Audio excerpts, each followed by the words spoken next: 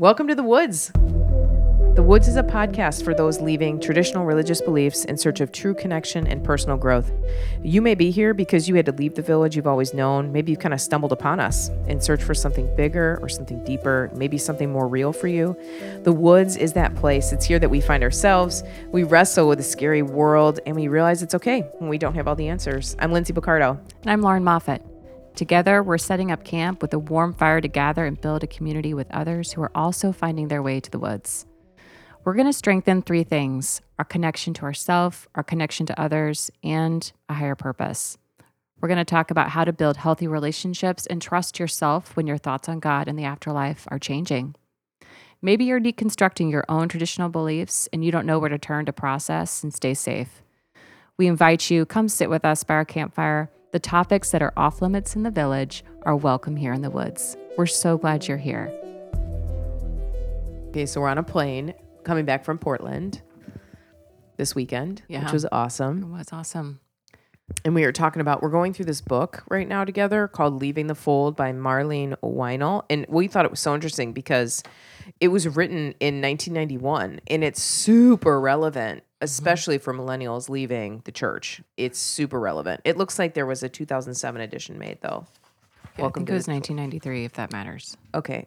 Marlene, we think you're amazing. Your Yep. book has got a lot of copyrights, and apparently I forgot how to cite that. So good job. This book, though, Leaving the Fold, even if you are a Christian and you want to stay a Christian, that's great. Like, we're not trying to necessarily leave everything we've always known. We wanted to see through Marlene's book the patterns that she sees for somebody psychologically Right.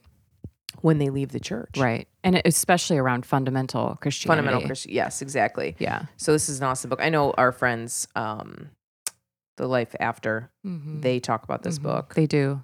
And they do. That's a great podcast too, if you're looking for other ones like this. But Marlene wrote all these patterns that she saw. She's a PhD. She's a therapist. So she was working with people who are trying to kind of get out and figure out who they were again. And so we were talking about just this idea of quiet times. This is like one of a million ideas in this textbook. But well, and what would you define as quiet time? Because I would think some people may not know what this is. Oh, your quiet time. There's a song for it.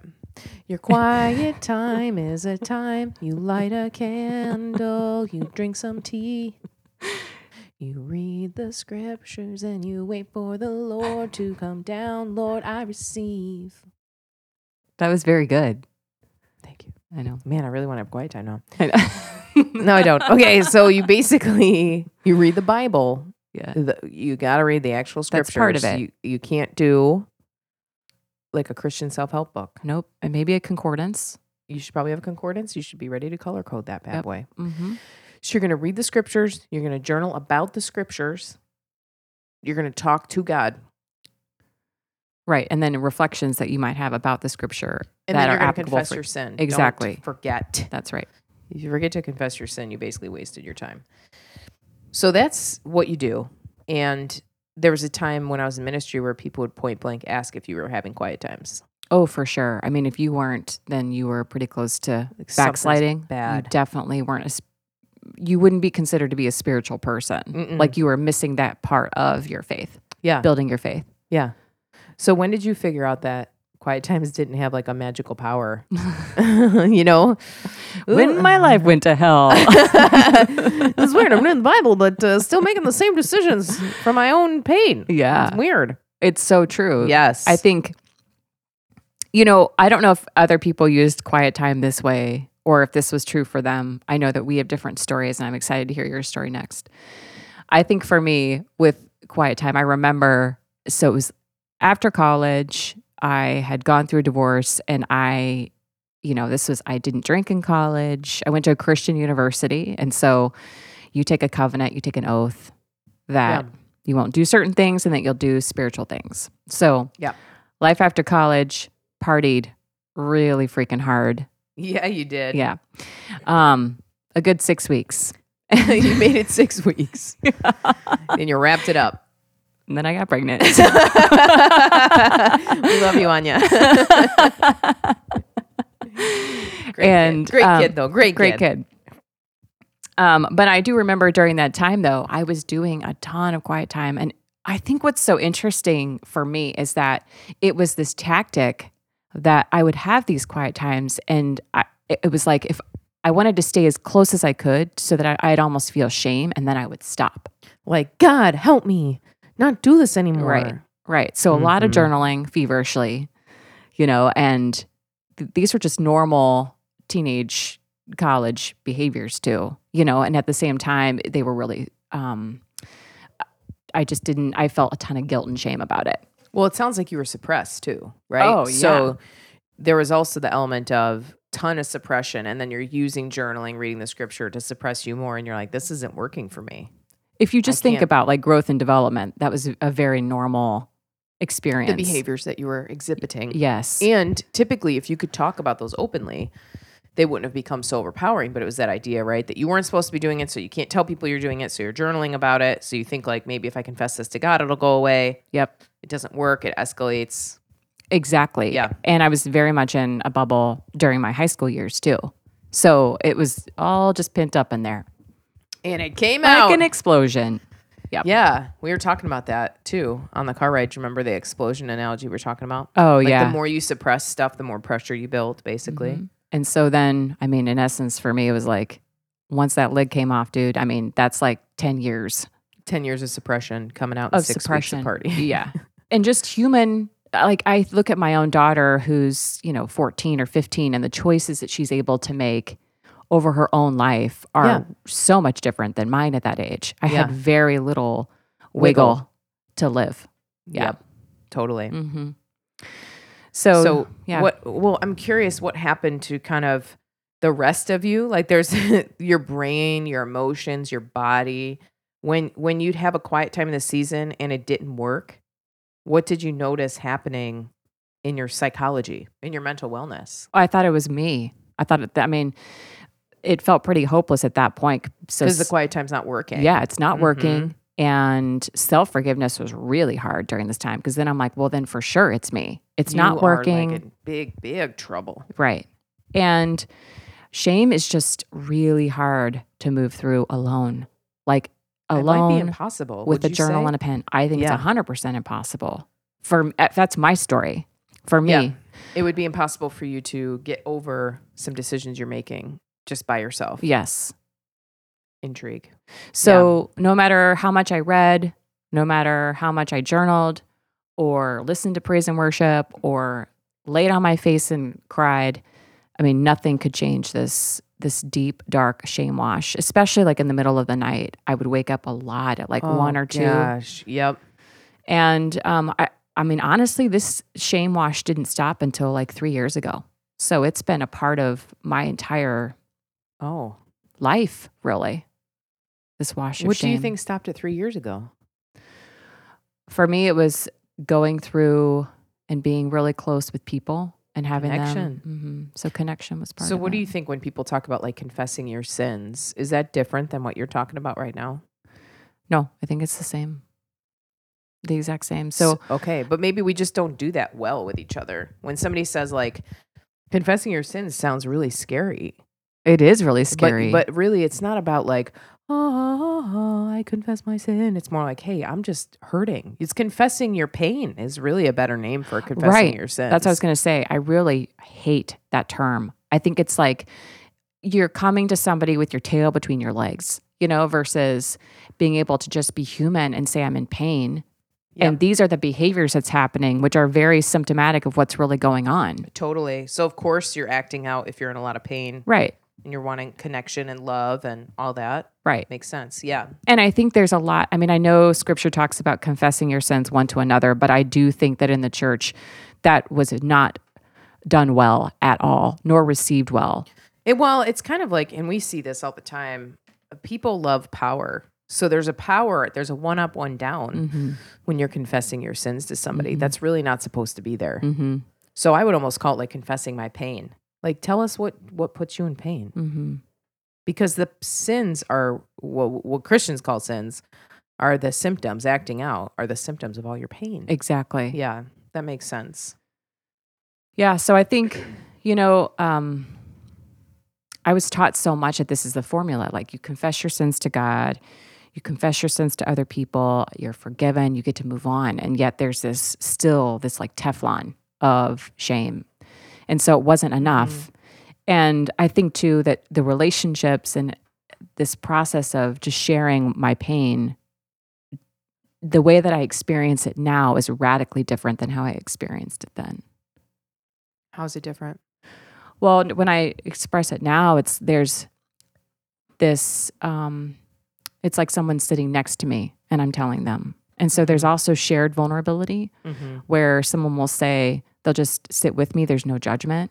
There's acceptance. There's love. This doesn't change how I see you or how I feel about you. Oh my gosh, I've been there too. So there's a different way of expressing and feeling when I share just some struggles that I'm having, really. Yeah. And what would be like a struggle today compared to back then? Because I think those are really different. I think you and I, okay, I'm just going to fill it in and then you share. Okay. A struggle back then would be like, I am struggling with a, if I came to you, I might be like, I'm struggling with a sexual sin, according to, we've been Page looking 5, over 10, 15, 20, and 5, 10, 23. 23 of my K. Arthur Bible study that we pulled out. Really struggle with that one. Yeah. Instead, it would be, I would probably come to you and be like, I'm really hungry. I don't know what to do about it. I can't get filled up. Like I don't feel connected. It's a very different type of connection and more true than being like, this is my behavior and I can't stop it. Because we know cognitive behavioral therapy, it starts with your thought life. It doesn't start with your cutting off your behavior. Like, let's talk about what you're needing. Yeah, exactly. And even saying that, let's talk about what you're needing. Not like, yeah, let's make sure you know that that's really naughty. You're not the kitten if you do that. It's more... Well, to your point, it's like you really do have these needs that aren't being met. That's really what disconnection is like not bringing your needs to someone in order for them to be met. Yep. Absolutely. Yeah. So I think like I thought about one of the deepest things is just this idea of like not being enough. So for me, when I think about or when I'm struggling with something now, trying to get to the root of the issue. Yeah. And looking that dead in the face, versus the symptom, which is maybe I'm shopping or I'm eating or I'm, not with a good person. Those are behaviors and symptoms of the deeper thing. Totally. That makes sense. Well, there's this other piece too that we talked about how when you're reading the Bible, sometimes you can get kind of like mystical with it and magical. And it's like, Lord, speak to me. Speak to me directly. And then we flip open, we're like, Psalm 23, there's something in here he's trying to tell me. It's true. That's true. So there's also this like helplessness of like, I can't hear you, so I'm going to try this thing. Hoping to feel connected to. Yeah. Hoping to feel connected to God. Like hopefully you'll somehow turn me to the right page and my finger will go to and it never worked. I think it maybe worked once on a fluke. It's like scratch offs. You're not going to win. Okay. If you win, you're basically making your money back. Although I still do scratch offs. Yeah, that was my experience. I think I don't even know. I can't even tell you how many times I did that. I really that was such a plead for me, just to be known. Connection. Yeah. So, yeah, I think for me, it's been interesting as I've kind of moved through like what's kind of helped me shift out of quiet time because I don't do that anymore. Yeah. And I was thinking about, I have no guilt about this now. Really? Yeah, which is crazy. I mean, because a couple years ago. Probably 7 or 8 years ago, I would say I would have guilt about it, not doing it. Yeah. And it was this interesting like confession with some Christians who are like, yeah, I don't read the Bible. Or like, like they weren't allowed to say it out loud, or I haven't opened my Bible in like 20 years. So it's still, it is this thing to like admit that to you're somebody. not opening the scriptures. Yeah, I still feel it a little bit now, even though I have no guilt about it. It's like, yeah, but it did not serve me and my well-being. So as far as like having this quiet time in the morning, it wasn't changing my life. It wasn't serving me. Yeah. Yep. It's just not important to my spirituality or well-being anymore, which is really freeing to say that I am defining what is really impacting my well-being and my health. Like that's a very powerful thing to just say, Totally. you know? So what do you think impacts you more than a quiet time? Human relationships, Actual beings that you can Humans. see. And human beings. yep. What do they call it? Homo sapiens. Homo sapiens. You know, like that. I think that there's so much power in other people, in our experiences and our stories, Yeah. that to me really is this spiritual experience, way more than anything I have ever found through quiet time, ever. So I think for me to say, like, there is a broader definition of spirituality outside of reading the Bible and having a quiet time. It's crazy. It's crazy to say that proud, you know? And hear yourself saying, yeah, totally. Yeah. And it's been this way for, I don't know, 7 or 8 years now. So the funny thing is that years ago, we would say that you were backsliding. Oh, yeah, for sure. That Well, I'm curious what it's like to just be like, I'm going down the hill and I'm staying at the bottom because you're a huge it feels backslider good. now. It's a slippery slope, and it was fun all the way down, and I'm totally okay. One of our other I'm like friends walking made that away joke. from the hill. Yeah, I'm not even on the hill. The hill is not a thing. It was in my imagination. It was called I need to be morally superior than everybody else, and it was really an ego trip, and I let it all go. I think there's a hill on the edge of the village wall, actually. I think you just slide down and into the woods. Yeah. Yeah, I think for me, it's like, it's been awesome.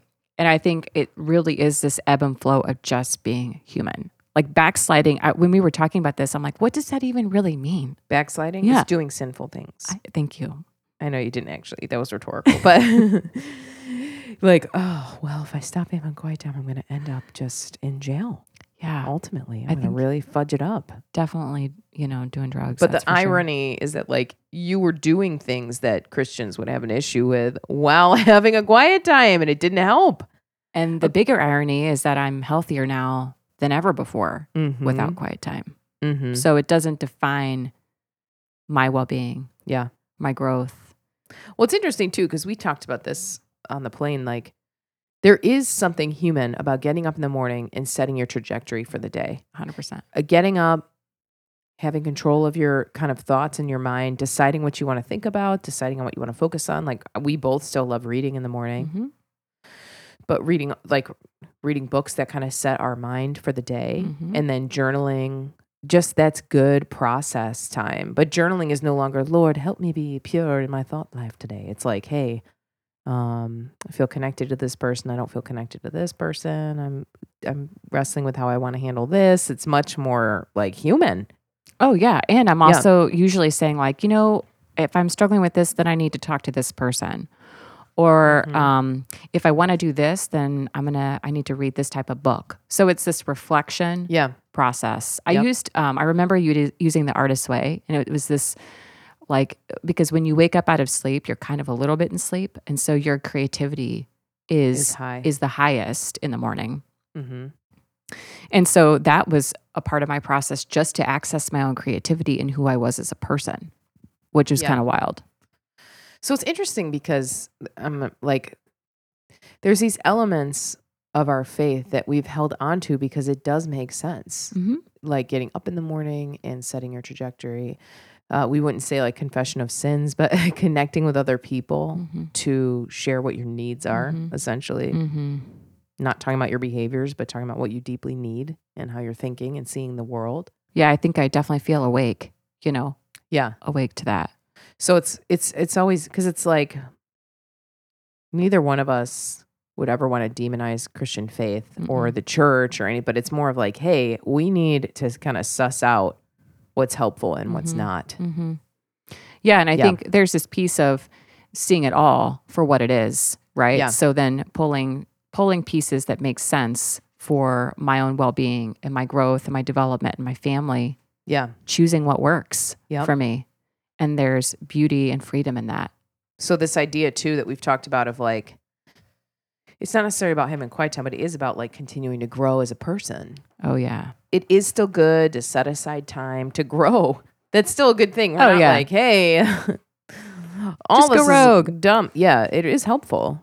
Well, because we are all creative beings and we're all created in terms of like we are able to grow into who we're meant to be. Yeah. So it's like this process of just tapping into who we are that is so foggy because of how we grow up, our What we're told is experiences, okay. what we're told, our relationships.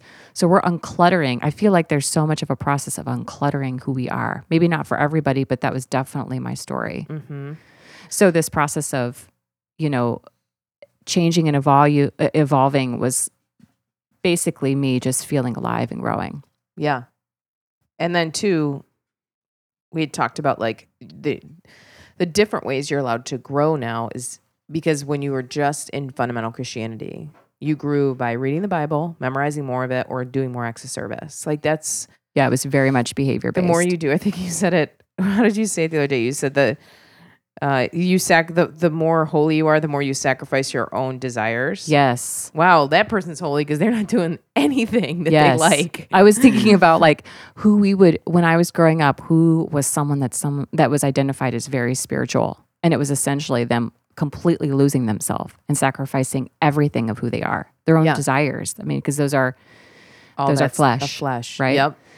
Yeah. And so now we're like, wait a second. That is really just straight up not healthy. Yeah, that's just, to me, that is so flipped on its head, how I grew up and how I see it now. It's just kind of wild. Mm-hmm. And I think too, this idea of like, in order for us to grow as a fundamental Christian was just to do more. And this idea of it has nothing to do with behaviors, I think that's so important because sometimes even now, I can get trapped in this idea of it's behaviors versus going deep and thinking about who am I, who do I want to be, versus it just looking that way on the outside versus being that way on the inside. Totally. Yeah. Yeah. Really doing the work to be who you want to be. Right. And, go ahead. No, go ahead. Well, and anybody that takes time to shape their thought life in the morning is going to change. It's just deciding which direction you want to change in. Oh, yeah, for sure. That's not like a spiritual mystic experience. That's just cognitive behavioral therapy on yourself. Dun, dun, dun. I mean, that's what all coaching is. It's changing your thought life. Which is very powerful. Totally. All right, so Linz. Yeah. We tapped into your quiet times. We were reading my quiet time books. My prayers to the Lord to change me. Because as a 23-year-old, I felt bad that I had any sexual energy in me at all. Oh my gosh. And then to think of having just to take that away. Like to take away sexual energy. Sexual. You're like, biologically, you're like totally wired to do that. Wired. Yeah, it's kind of funny. I don't even do quiet times now either. Let's just get it out there, guys. At this point, some people are like, I gotta turn this off. Oh, that's funny. I just stopped too.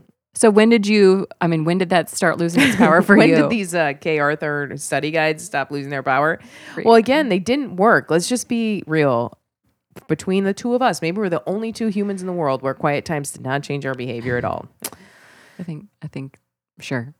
We'll start there. If it's just us, then this podcast has no relevancy. But it's okay. I thought that the world would kind of come crashing down when I did that. Like, I won't, I'm going to backslide. I'm going to be a mess. I'm going to make bad decisions for myself. And I think to the point where my whole life kind of blew up. By the time I left ministry, I got into coaching and I understood how human beings actually work and not just what the Bible says or what I think the Bible says, but like, oh wait, this is how human beings work. There was such a chasm between the way I understood humans, how they actually work in real life, and how people interpret the Bible. Because you and I hear this all the time. We hear preachers. Oh, yeah. And people say, well, that's not how human beings, humans are this way and this way. And we're like, do you know anything about psychology? Or are you taking that from, like when Joshua Harris, he decided to kind of denounce his own books and say, this wasn't healthy. I kissed dating goodbye. Just recently he did that. Mm-hmm. And then he also is taking a step back on his faith. Mm-hmm. And people are like, see, that's exactly what backsliding is. And I'm like, I think he's just evolving and like trying to figure out what really matters in life. But Christians who are really deep into their scriptural lens, their version of the scriptural lens, they have a whole narrative around that we know from a psychological perspective is like, that's probably not true. What you're saying, the way that you're seeing Joshua Harris now is like an enemy of the church. That's not really what's happening. Oh, I see. Yes. Yeah, for sure. And so I just had to live in the tension of, the way that I was taking in scripture, the way I was trying to change who I was not really human. And so it was like, I'm just going to stop doing this to myself. I'm going to go to therapy. I'm going to spend time with the right people who are healthy and grounded, and we're going to start from there instead. And so reading the Bible never really changed how I felt. I would try to get myself to change how I felt or thought, but it's so much deeper than that. It's what you said. It's connecting to the people. It's being in the right environment. It doesn't make sense. I'm through the phase of life where I check the box of doing something to feel better about myself. That just isn't going to work for me. And so, and that's the thing. I think I was in the world of mission work. I was in the world of seminary. I read the Bible a lot. I have taken graduate level courses on the Pentateuch, on the New Testament. I have gone through and learned sections of the Bible very deeply. It was so sincere for you. I mean, I was really in it. And that was just to have such a different view now and to feel safer and more who I am is wild. To think that like I thought I was running after and pursuing God, and people praise me for my passion and my knowledge, and I'm like, time out. I got to put on a couple other lenses when I'm taking this in. So like now when I read the Old Testament, which is ironic because a lot of people go to seminary and they read the Old Testament through the Hebrew lens, through anthropological lenses. Let me compare this to other people groups at that time, other tribes at that time. It does change the way you see scripture. It does change it. Once you really understand what's going on, the mysticism around it, you're like, this is a record of a tribe of this time in the world. It sounds very similar to other tribes at the same time. There's a few changes for sure. In the creation story, there's changes. In the flood story, there's changes. But those exist outside of just the Bible. So it kind of takes away like, this is the one place of information handed down. It's like, oh, wait, this is just plucked out of history and sounds a lot like everything else that's going on. So I think that's important just to say, even for both of us, how genuine our faith and our experience was when we were younger. So this is such a proselytizing people. I played the Jesus film at my birthday party. Well, you tried to witness to me on the plane. No, I did not in real life. I was showing her what it was like. I was showing her my old tracks and what it was like to get somebody to accept Christ. It was pretty good. It's pretty compelling. I almost re-accepted Christ myself. But, I was reading the Bible to teach me kind of the nature of reality. This is how the world works. This is what good is. This is what evil is. This is how God wants me to behave. And as I kind of zoomed out and got educated on psychology, anthropology, all these different areas of humans, world history, you're like, wait a second. This is a pattern through the whole world, and you can see it everywhere. It's not just the Bible. You can see that even other cultures have a different view of reality. That's really good. That's a really good, important thing just to mention. Yeah. Is it? I wanted to bring that point home very clearly. Really important to underscore that point. But like when I read about Native Americans, I'm like, they have a totally different view of reality, the nature of reality. And it's good to see other perspectives and see that it's not as clear cut as Christians want it. Christians live, if you are reading the Bible and only the Bible and not taking in any other documents, you have a very narrow, almost unintelligent, does that mean to say? Unscholastic. I think you just have to know that if you're only reading things that confirm what you already believe, then there is confirmation bias there. If you're not able to take in other perspectives and then still make the decision, that's different. Yeah. So I think there is some fear. I was taught that there is fear to go outside in the world and learn, especially around psychology, which is humorous. Yeah. So, which saved both of our lives. Exactly. So what do you think happened to your being, your body, your brain, as you stepped out of this quiet time mode and you're done checking the boxes? Yeah. How did that impact you? Well, I do think that's like the woods in the wilderness. You're like, the organization, the structure around this part of my life is going to go away, and I'm going to listen. I'm going to feel this out, use my five senses. Just like if you were in the woods and somebody was like, hey, get to the other side of the woods. I'm not telling you how. You'd be like, well, I better tune into myself. I better tune into where the sun is, where nature is. I better tune into all these pieces if I'm going to make it. I better listen for the stream, all that kind of stuff. I feel like that's what I did. So I'd get up and it would be like, okay, what do I need this morning? And I'd tune into my body and be like, okay, I need to stretch. I need to move. I'll walk one of my dogs. What else do I need? I feel alone. I need to reach out to a couple people. Okay, great. What else do I need? I need to kind of program my mind because I'm feeling a little low. So I think I want to listen to a motivational speaker or somebody who can help me recenter and be productive today.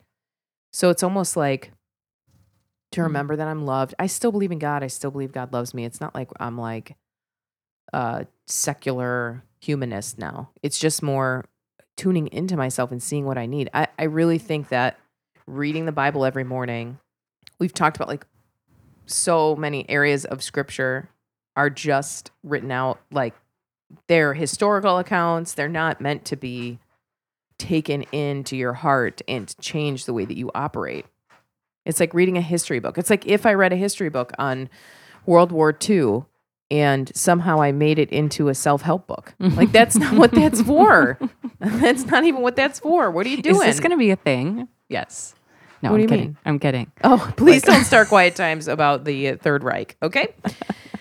But really getting centered around my identity, around what I need most, around my health, my emotional, physical, spiritual health, that just looks different now. And it feels better. And honestly, I was getting so bored about doing the same thing. I didn't feel challenged. I felt like I'm doing the rote thing that I'm supposed to do when I was just reading the Bible every morning.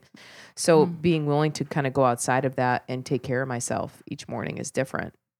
I am curious, that whole process of tuning into yourself, Yeah. how did you learn that? Was there a certain Therapy. experience? Okay. Therapy. I definitely think like learning how to parent yourself is huge. And I'm sure we'll talk about that in later episodes. But that's so good. when you get up, when you're in a grown up, one of the hardest things to grow out of, and I know this because I coach millennials, is people taking care of you to you taking care of yourself. That's childhood to adulthood, that switch. And I think sometimes we all still wake up kind of like, somebody come and take care of me. Totally. Wow. And the pain of adulthood is being like, I got to take care of me. I'm the only one that can set myself up to win today. That's my job. And I know there's kind of this theory that we all need someone to rule us. That's a very Christian idea that you need to have a king. That because in here we're reading about me saying like I'm as weak as a lamb. I'm kind of dumb and weak, and I don't know how to take care of myself. Lord, help me. That's actually really degrading to my human nature. I actually can take care of myself. I'm 35 years old. I can take care of myself, feed myself, make sure that I have what I need, get the support I need. There are places I can go to resource myself. I don't need, that level of leadership over my life to make good decisions and take care of myself and other people. Well, and we see people live really big lives and taking 100% responsibility for who they are. So we see it. That's what that is. Yeah. That's part of why quiet times weren't working for me, is because it was basically me relinquishing responsibility and asking God to do things for me. Yep. That I really could do myself. That's what it was for me. Like, Lord, please provide this or provide this, when it's really me getting the phone number and calling and doing the work. That's it. He's not the FedEx man. No, you got to get it done. And so just that idea of I am responsible for my well-being. I need to take care of myself. I think I find myself in a much more powerful spot to help other people too and change people's lives by being willing to take responsibility and not pass it off to a deity. I think too, because both of us are coaches, so we see this in our clients all the time, how much power they have in choice, and how just the nature of talking about what they want. Yes. They're much more likely to go do it. And absolutely. It's really, it seems like it's super magical, but it's really simple. Yeah. And how much those relationships help you when you say something out loud, how powerful that is to someone else. So, well, and that's the wild part of life. That's the wilderness. That's the woods. Not that no one's going to take care of you, but just taking ownership of your life. And when we see people do that, their lives change dramatically as coaches. Yes. That's where the power is saying, wait, I can actually change this for myself right now. I don't know what I'm waiting for. Exactly. Great. Well, then that just propels you. It's propelled me Absolutely. into taking more like bigger risks or stepping more into who we are, or even just owning who we are. Yeah. Well, and getting healthier. Yeah. Mm-hmm. Getting healthier, getting more grounded. Mm-hmm. That's only happened because I've made these adjustments. We're not saying like if you're having a quiet time, you're messed up or anything like that. It's just this is how it played out for us, and we have found what works for us. Mm-hmm. Well, I think that knowing that there are other ways that you can become healthy and grow are out there outside of that. Yep. That was my reality and my story. Exactly. I love that. Mm-hmm. Thanks for coming to the woods with us. Thanks. We'll be talking about boundaries. Ooh, next boundaries. episode. Boundaries in the woods.